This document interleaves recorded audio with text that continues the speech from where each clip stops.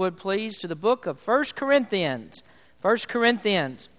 How many of you have ever heard of Athos, Parthos, and Aramis? Those aren't the three teenage mutant ninja turtles, whatever they call them. Those are characters in Andre Dumas' book, The Three Musketeers. And they had this wonderful motto.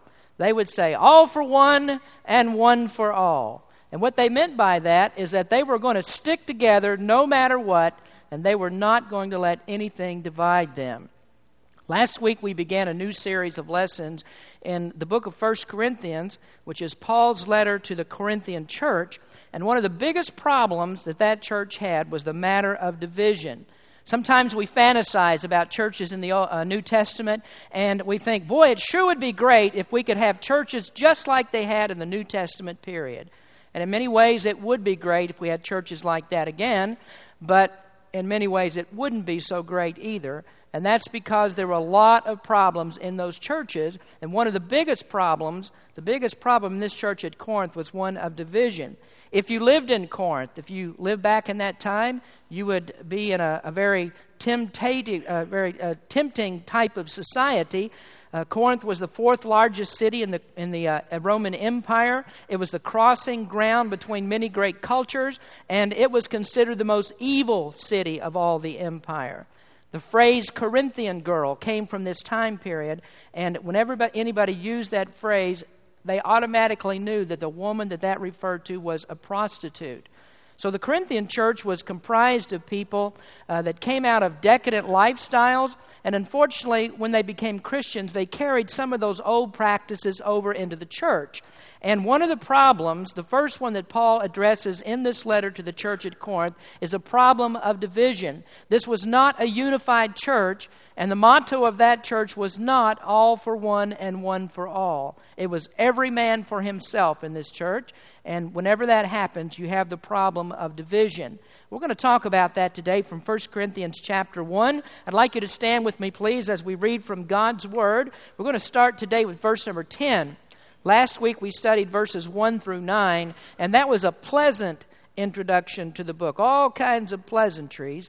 But now Paul turns to unpleasantries as he begins to talk about division. 1 Corinthians chapter 1, verse number 10. Now I beseech you, brethren, by the name of our Lord Jesus Christ, that ye all speak the same thing, and that there be no divisions among you, but that ye be perfectly joined together in the same mind and in the same judgment. For it hath been declared unto me of you, my brethren, by them which are the household of Chloe, that there are contentions among you. Now this I say, that every one of you saith, I am of Paul, and I of Apollos, and I of Cephas, and I of Christ. Is Christ divided? Was Paul crucified for you, or were you baptized in the name of Paul? I thank God that I baptized none of you but Crispus and Gaius, lest any should say that I had baptized in mine own name. And I baptized also the household of Stephanas. Besides, I know not whether I baptized any other. For Christ sent me not to baptize, but to preach the gospel, not with wisdom of words, lest the cross of Christ should be made of none effect. Our Heavenly Father, as we come to you today, we ask you, Lord, that you'd help us to learn something from your word. Help us to know what to do in the matter of division. May we be a unified church. May we put forward a unified front that we might glory your name. We might give you honor in all things. We just give you the praise for this, Lord. In Jesus' name we pray. Amen. You may be seated.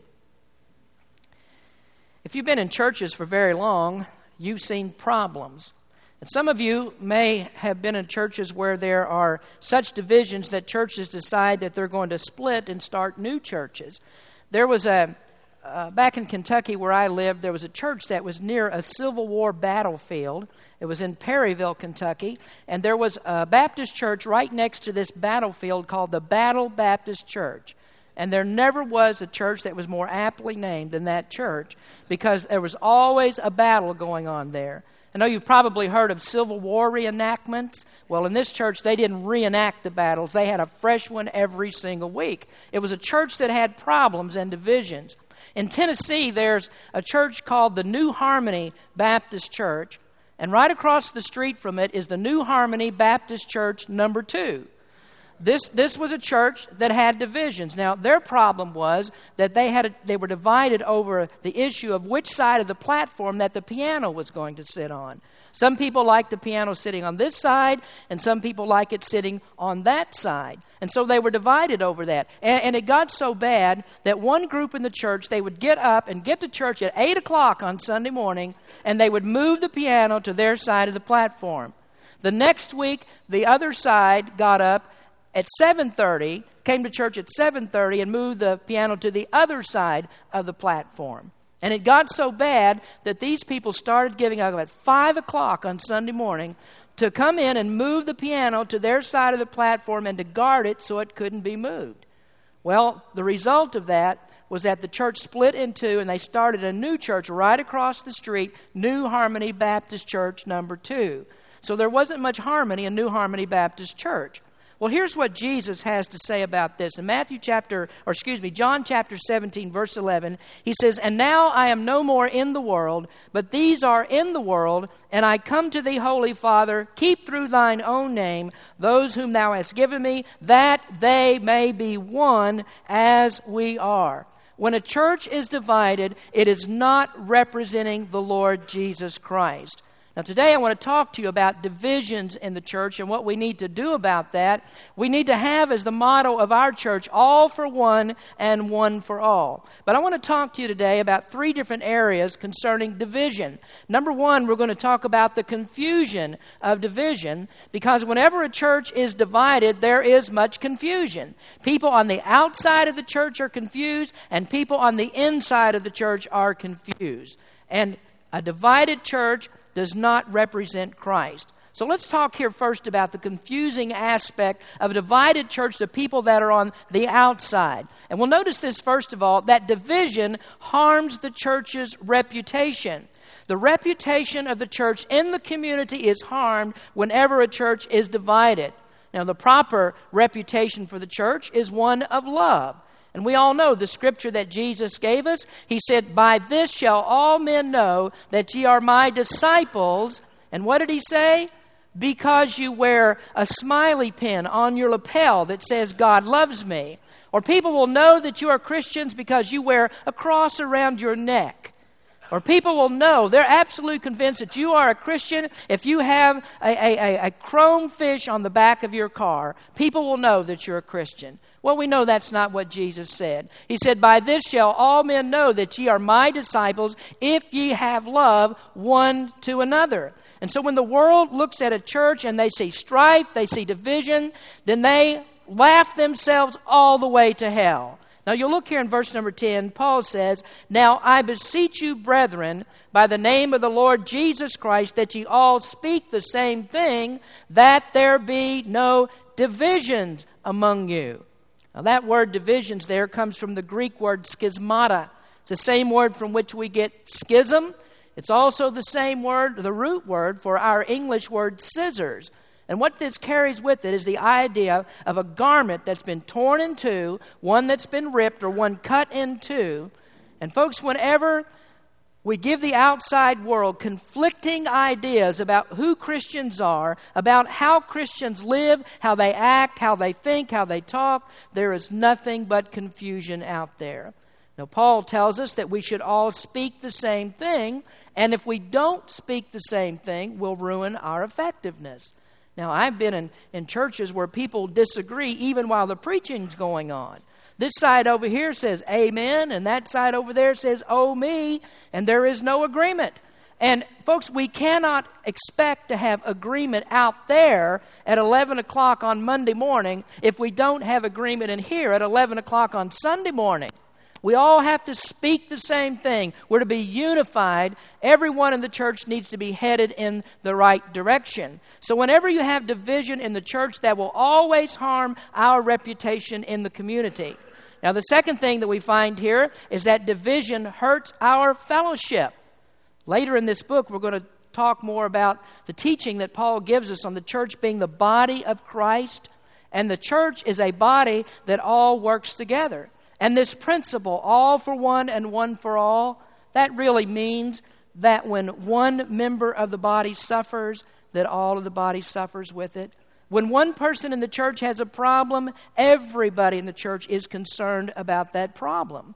That's because the church is a body. It's a living organism.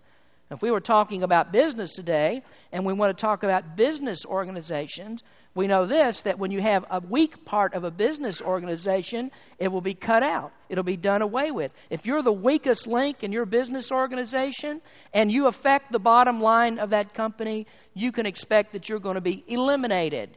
The business of business is the bottom line. And if you're the weakest link, you're going to be eliminated. But the church is not like that because it's a living organism, and the weakest parts even of the body, the weakest parts of the church are parts that are important.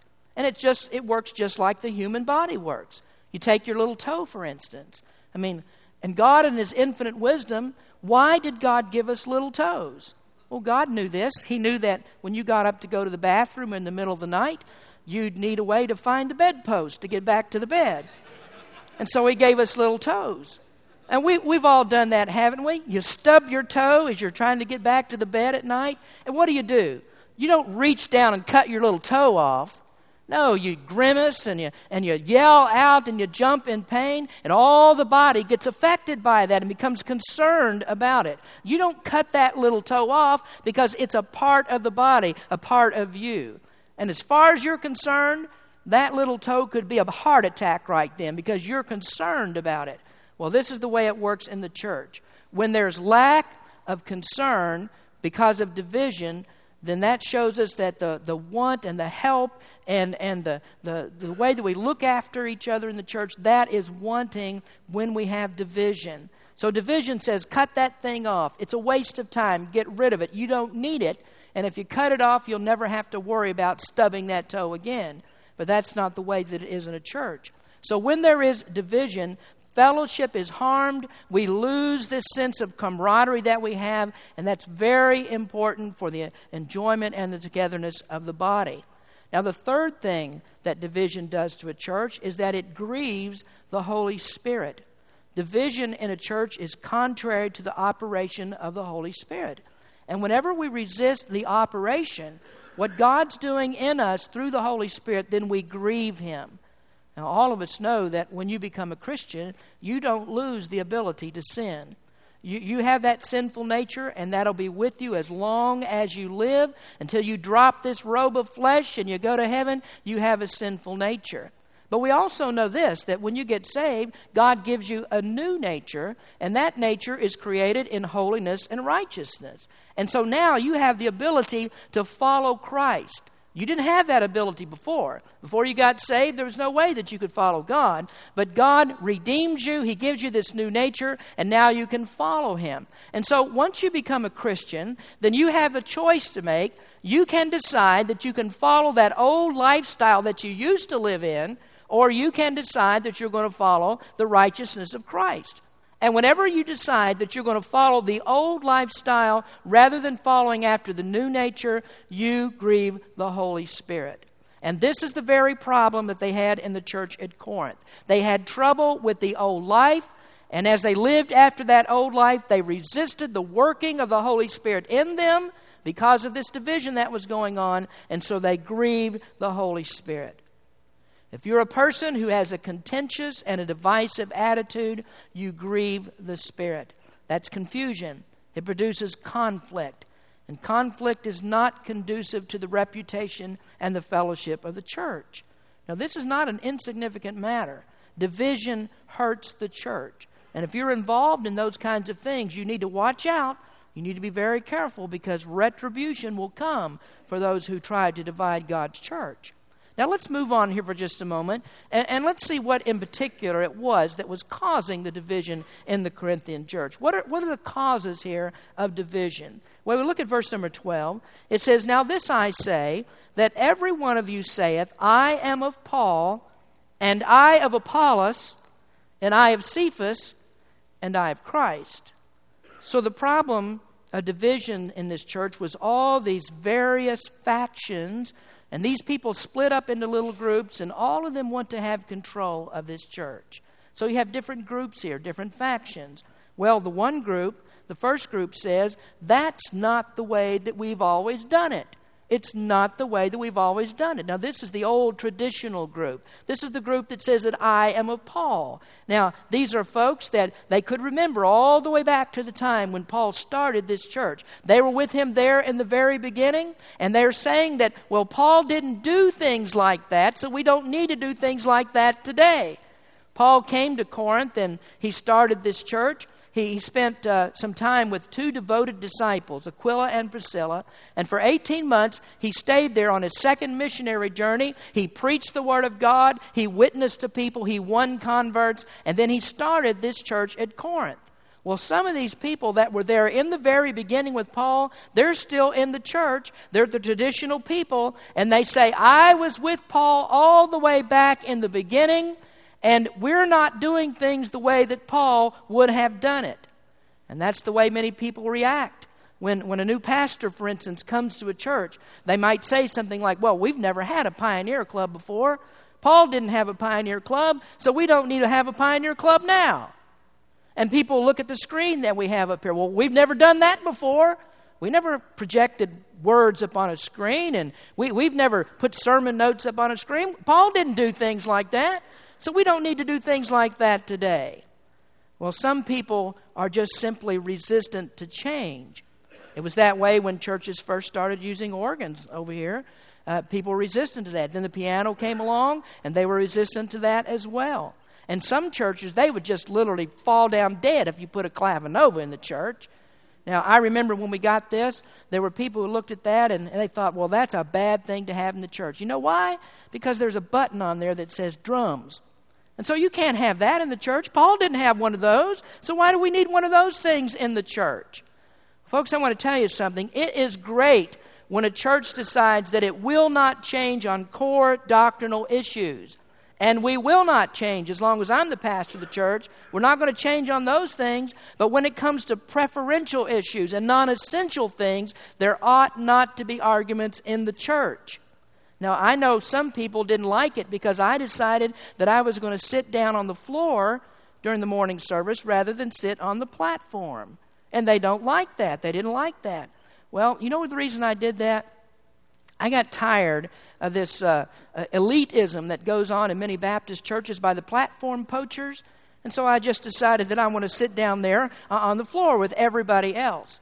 But people get divided over these kinds of things. They don't like the way we arrange the chairs here. They don't like the color of the carpet that we chose or the chairs. They don't like the curtains that we have.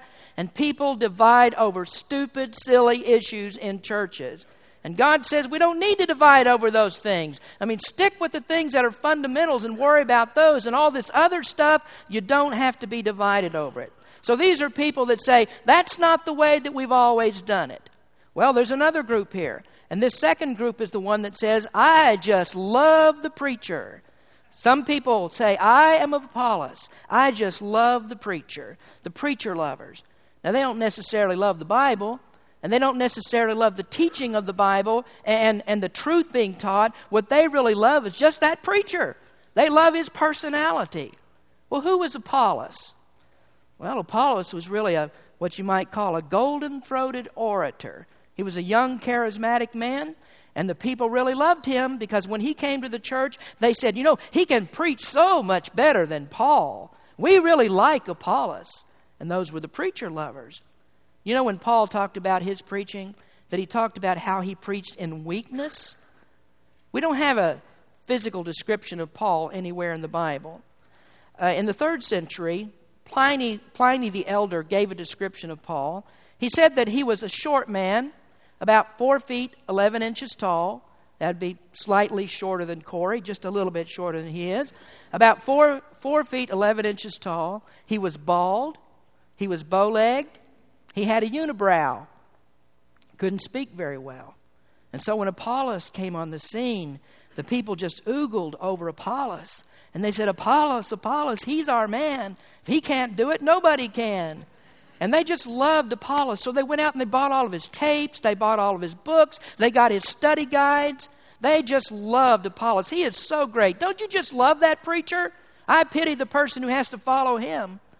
Well, Paul wasn't as flashy as Apollos. Now, in all fairness to Apollos, this wasn't his fault. He was a good man. He was a great man. But people didn't care so much about whether he was preaching the truth and whether he was a godly man. They just liked the preacher. And folks, there are churches that have preacher groupies. They follow the preacher around. I mean, that preacher, he can be as sorry as a hound dog, but he's got a good personality. They like him. He never does anything wrong. And you know something? That works really well. It works really well as long as the preacher stays friends with everybody. But what happens when the preacher falls out of his friendship with people? Well, then the whole church suffers. And you know why? Because it wasn't the Word of God that ever held the church together in the first place. It wasn't truth that held the people together. It was the preacher. And so you have the people who just love that preacher. Well, I want people in the church to love me too. And I want you to love me not because I'm so handsome, because I am. I don't want you to love me because of that. I want you to love me because I preach the truth, Joanne. I want you to love me because I preach the truth. I mean, stick with me because I preach the truth. And if something happens to me, you stay together because you're one in the truth. You're one in the doctrines of God's Word. And that's what holds you together, not your love for the preacher. Love me, I appreciate it very much, but love the truth more than you love me. I had someone ask me not long ago if I was thinking about leaving.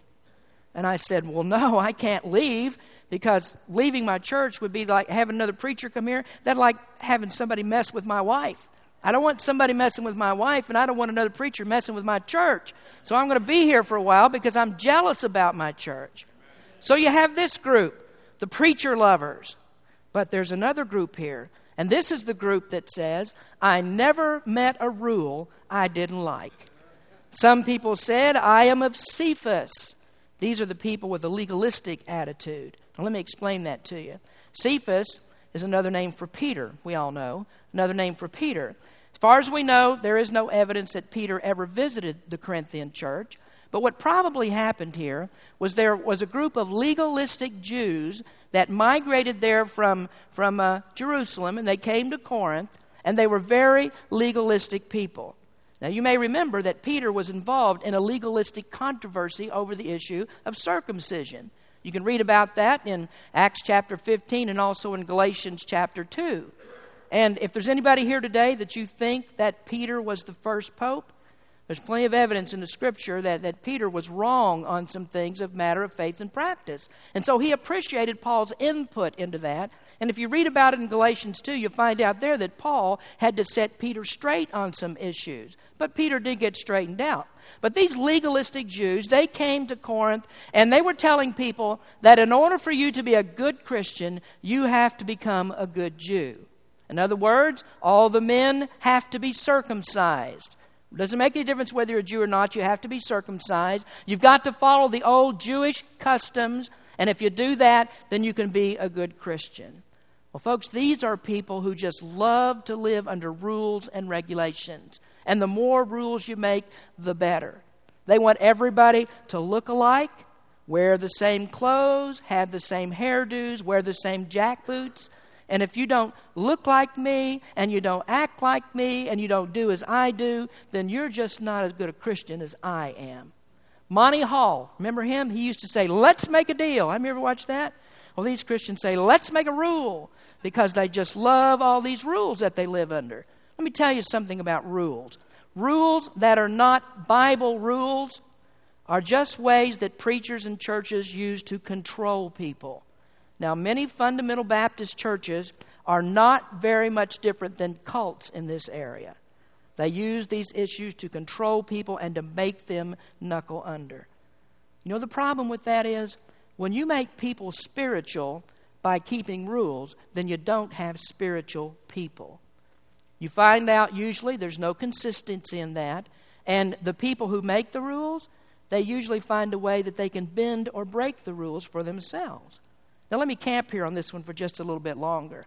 These are people, the rule makers, are people that set up things in the church and there's really no real rhyme or reason for why they do it. These are people that are like computers. What you put in is what you get out. They don't have to think about anything. You just keep feeding them information and they process it and they spit the same thing back out to you again. Oh, Pastor so-and-so, he said that this is the way that you're supposed to do this. And Pastor so-and-so is right about everything. And so we'll just take what he says, and so they just click on and on like computers. You plug those people in, they accept whatever they're told, and you know what happens to them? They become the little judges of what everybody else does. These are people that just love rules.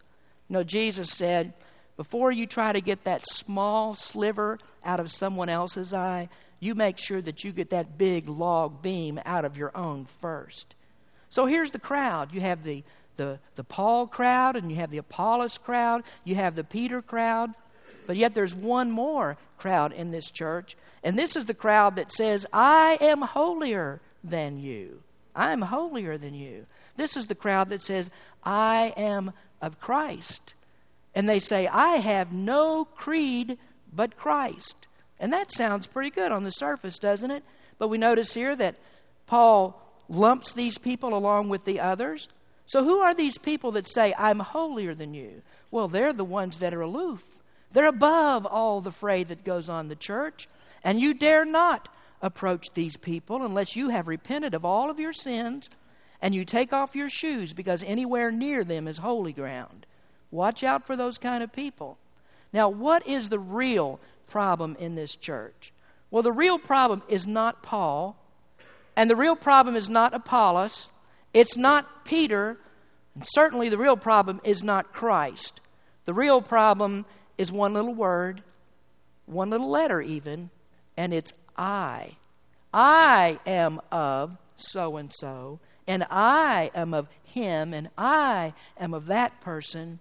And what the real attitude here is me, and all for me. The real cause of division is self-centeredness. When you have problems in the church, the real problem of division is selfishness. I am right. I have my opinion, and my opinion is right. And never mind if I can't even support it with 1/3 of a Bible verse.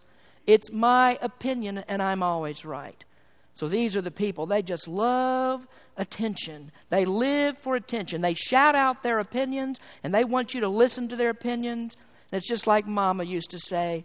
They like to talk to hear their head rattle. They don't have anything to say. They just like to talk. They love the sound of their voice. Folks, here's the thing. It is wrong to divide over man-made traditions.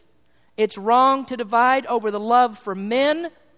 It's wrong to divide over preferential issues. And it's wrong to divide because you think that you're above the common surf spiritually. It's wrong to divide up into factions. Now, let's wrap it up very quickly here today. What about the cure for division? What do you do when you have division? Well, the cure for the Corinthian church is the same one for a church in the 21st century. And there are two words that are keys to the cure. One of the words comes from God, and the other word comes from us. The first word is unity. God creates unity. Unity never comes from us. And you know the reason I know that? Because you go out there in the world among people who don't know anything about Jesus Christ, and what do you find there? You always find division. There will always be division with people out there. That's just the way that people live. Unity is contrary to our human nature. And so our motto will never ultimately be, notwithstanding the Three Musketeers, all for one and one for all. That will never be the motto of an unsaved person. Only God creates unity. Now we try, there's a lot of different things that we try to put in place to produce this unity, but only God can produce unity. Now here's a few things. Unity is not uniformity. And some churches try that. They try uniformity, and that's the people that I talked about a moment ago. People who think you've got to have the same haircut, everybody's got to wear the same clothes, make everybody look alike, make them wear their Christian uniform.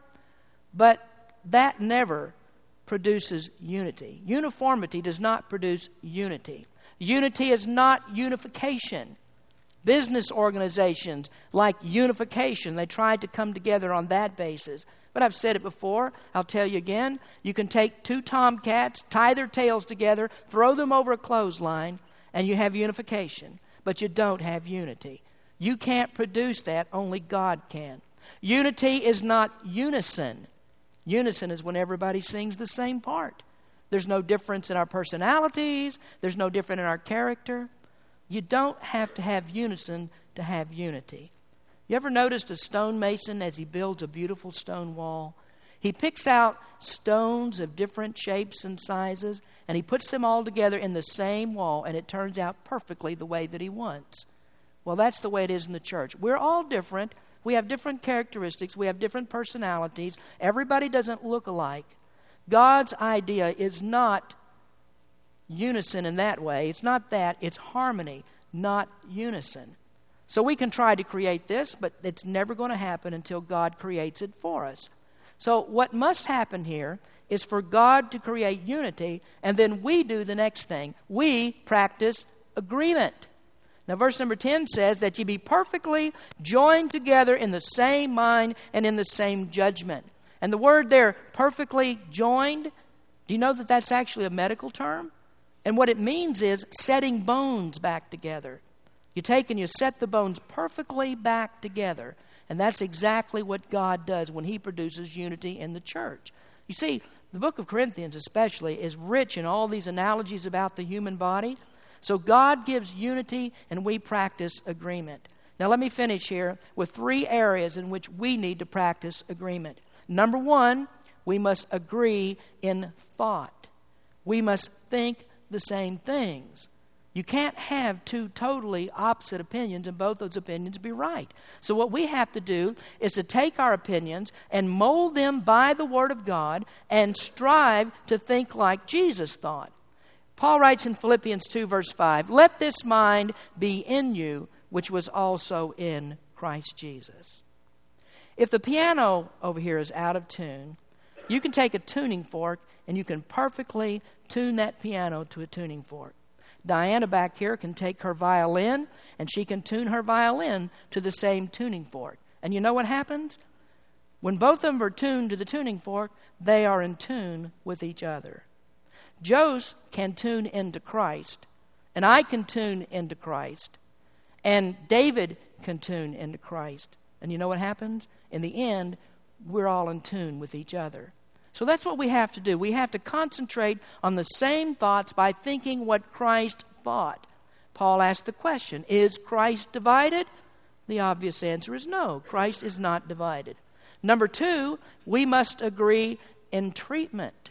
We're to treat one another alike. So we don't set ourselves up and we don't set anybody else in the church up as being the elite person of the church. James writes about it, and he says it this way, "My brethren, have not the faith of our Lord Jesus Christ, the Lord of glory, with respect of persons. For if there come unto your assembly a man with a gold ring in goodly apparel, and ye have respect to him that weareth the gay clothing or the nice clothing, and say unto him, Sit thou here in a good place, and say to the poor, Stand thou there, or sit thou under my footstool. Are ye not partial in yourselves, and are become judges of evil thoughts?" I remember when Jose first came to church. I hope you don't mind me using you as an example. But I remember when Jose first came to church, he wondered, he talked to me about this. He said, I wonder if the church will accept an Indian. Do you have any wonder now? No. I found out I love Indians. I really do. And the kids in junior church and Pioneer Club, they sing that song, red and yellow, black and white, all are precious in His sight. That's exactly the way that we ought to feel. Nobody is elite in this group. I'm not too good to sit out there with you, and you're not too, or not, you are good enough, I should say. You're good enough to come up here and sit on this platform. Don't you dare try it, but you're good enough to do that. See, here's the thing, folks. We are all sinners saved by grace. All of us are sinners saved by grace. I had somebody in my office the other day, and I asked him a question. Do you believe that when you die that you're going to go to heaven? And this person looked at me and said, well, I am a sinner.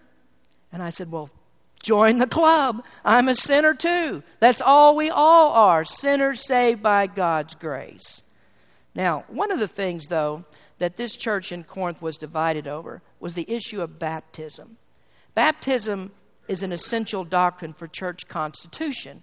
You have to have baptism for that, but baptism is not essential for salvation. And this is why Paul says in verse 17, "For Christ sent me not to baptize, but to preach the gospel." If baptism was essential for salvation, then Paul would have dunked everybody in Corinth 3 times. but it's not essential. And Paul's point in saying this was to show that being baptized by him was no better than being baptized by anybody else who was authorized by the church. Paul wasn't trying to win disciples for Paul. He was trying to win disciples for Jesus. Jesus, if you remember from the book of John, it tells us that Jesus didn't baptize.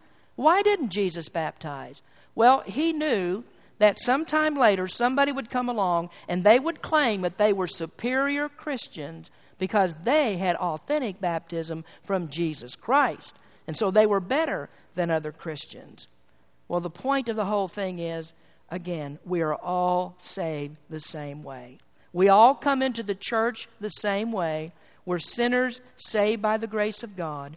And when we come into this church, we are brothers and sisters in Jesus Christ.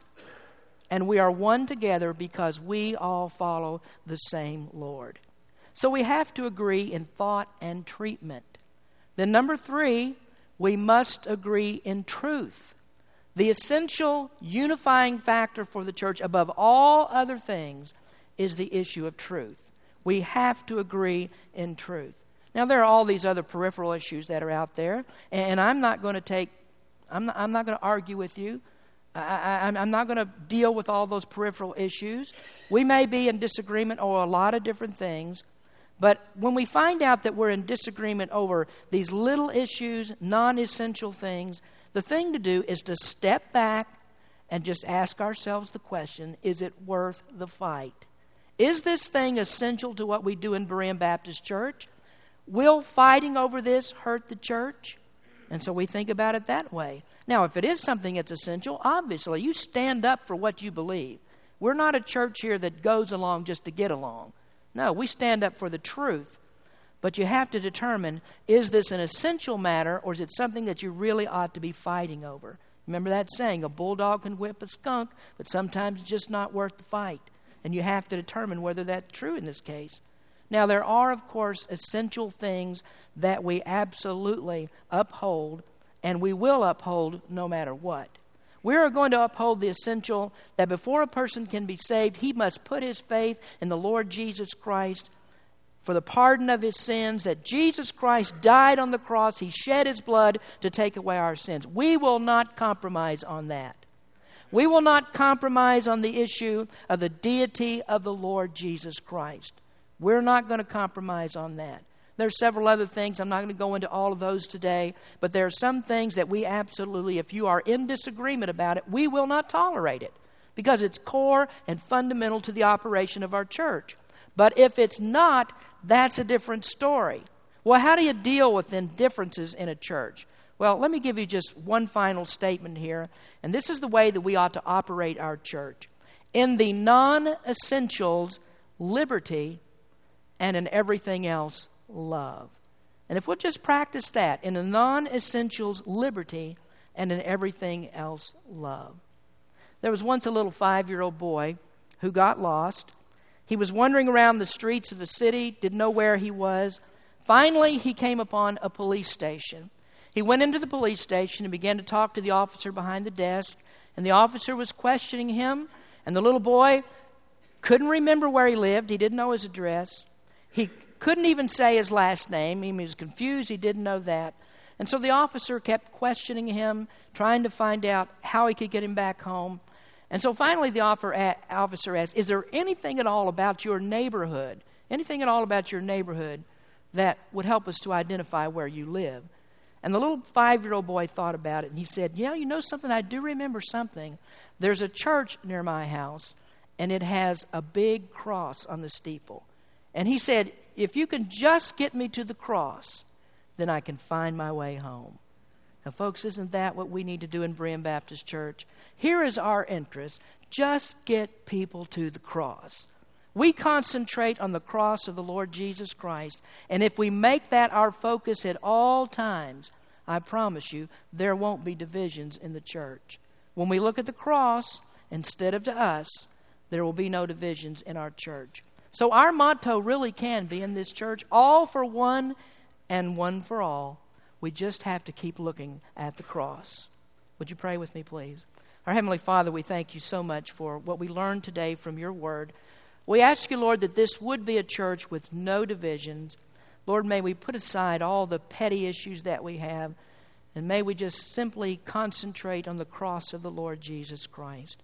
Our mission here is to bring people to the knowledge of Jesus as Savior, and if we continue to focus on that, make that our goal, get our minds off what we want and all the other things that go on, then we know that we'll have unity in our church. Bless our people today. Speak to the hearts of those who don't know you as Savior. May they come to know you today. And then for our members of this church and friends here, we just ask you, Lord, that you would help us to be a unified people. May we serve you in the way that you'd have us to. In Jesus' name we pray. Amen.